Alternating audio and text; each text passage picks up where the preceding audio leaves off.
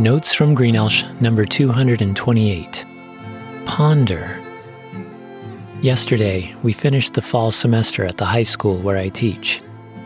It was a busy week as students completed projects and took final exams.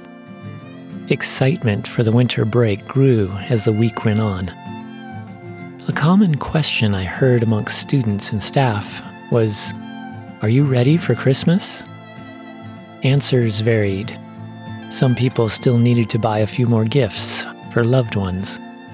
Some people were preparing to travel. Others needed to get ready to host extended family.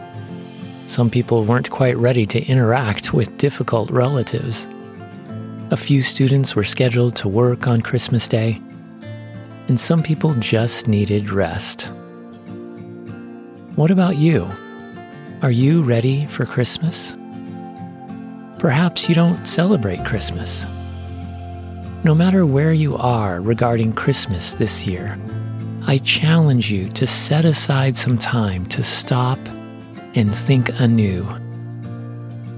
Read again, or for the first time, how Christmas started and what it means. The Bible documents that account in Matthew chapter 2 and Luke chapters 1 and 2. Let the truth of Christ's birth encourage you, change you, and guide you this coming year. As I read the Christmas story again, I was impacted by the transforming grace of God. Those who pondered God's calling and then responded by trusting and obeying were forever changed. God worked through their faith to help them become all He had designed them to be in Jesus. God also wants to transform you by His gracious gift of Jesus. Mary was graciously chosen by God to miraculously give birth to Jesus, God the Son, who would save the world. She did not earn this by her own righteousness. God loved her and chose her to participate in His salvation plan. This news from God's angel Gabriel was shocking and somewhat mysterious, yet glorious. How could she give birth when she was a virgin? Although it would cause a scandal, make her an outcast, and potentially ruin her relationship with Joseph, Mary humbly trusted and obeyed by faith. She told Gabriel, "I am the Lord's servant. May your word to me be fulfilled." By first pondering God's truth about Jesus, she was then able to carry out her role in God's plan of saving her and others. Joseph was devastated when he heard that Mary, who he was pledged to wed, was pregnant. How could this be? How could she cheat on him? In anguish, Joseph decided to quietly cut off their betrothment and have nothing to do with her. But then God spoke to Joseph through an angel. He told Joseph that it was all right to take Mary as his wife, for she had done nothing wrong. The child in her womb was from God, and He would save His people. Joseph pondered God's truth about Jesus. He trusted and obeyed God. Only then was he able to redemptively resolve his relationship crisis and carry out his role as a loving husband and father who would help raise the Savior of the world as his own son. Shepherds also received glorious news from angels. As they watched over their flocks by night outside of Bethlehem, an angel stood before them, and the glory of God shone around them to declare the birth of Jesus, who is the Savior, the Christ, and the Lord. Then a multitude of angels joined the first angel and praised God, saying, "Glory to God in the highest, and on earth peace, goodwill toward men." The shepherds took to heart the incredible message of the heavenly host.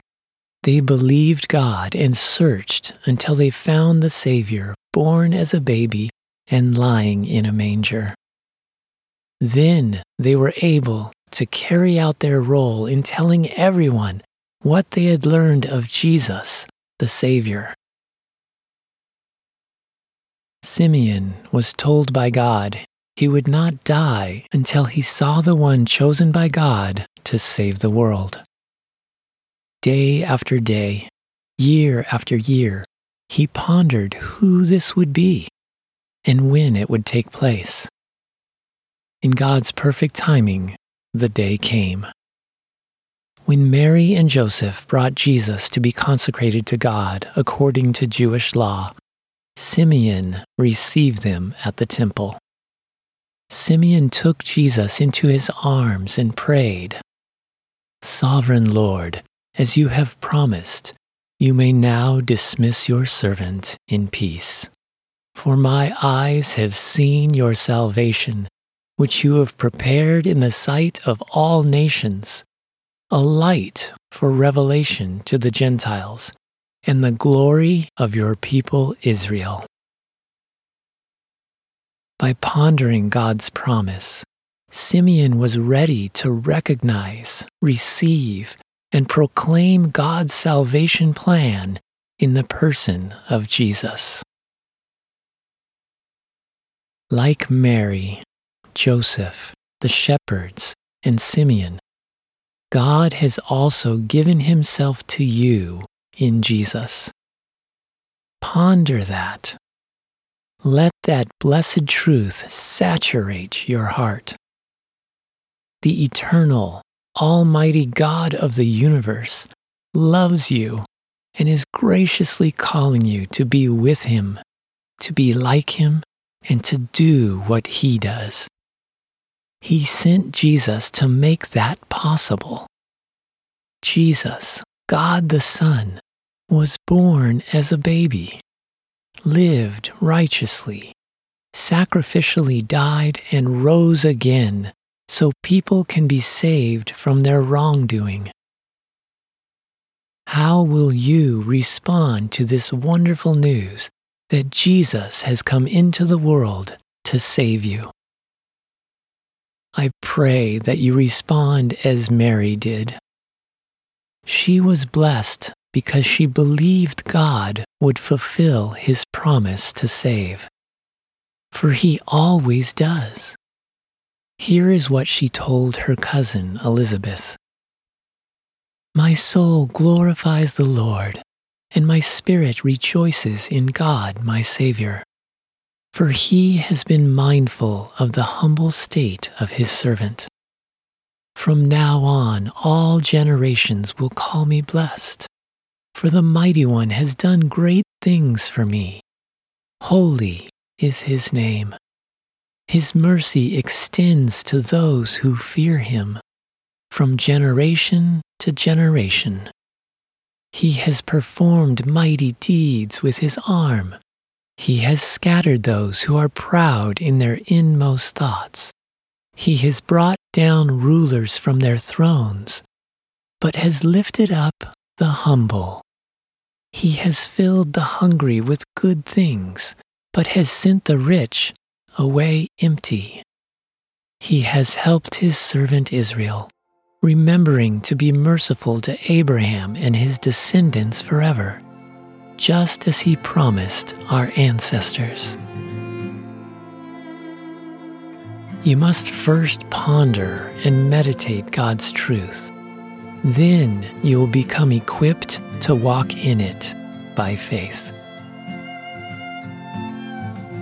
So in conclusion, like Mary, consider the gift of Jesus and humbly accept God's wonderful plan for your life. Confess any wrongdoing and receive his forgiveness. Then joyfully trust and obey Him as He guides you and enables you to live rightly now and forever. Living by faith in Jesus will still be difficult at times. It will involve change. Some of your relationships may be strained. The future won't always be clear. But in Jesus, you are a new person. Your old outlook and ways of doing things no longer dictate or define you. Even when your circumstances are trying or uncertain, you can be confident and secure in God. He loves you, always works for your best, faithfully fulfills His promises, and sovereignly holds the future in His hands. This Christmas and every day, ponder and receive all God has given you in Jesus. Then, by His grace and power, live it out and share it with others so they can be transformed by God also.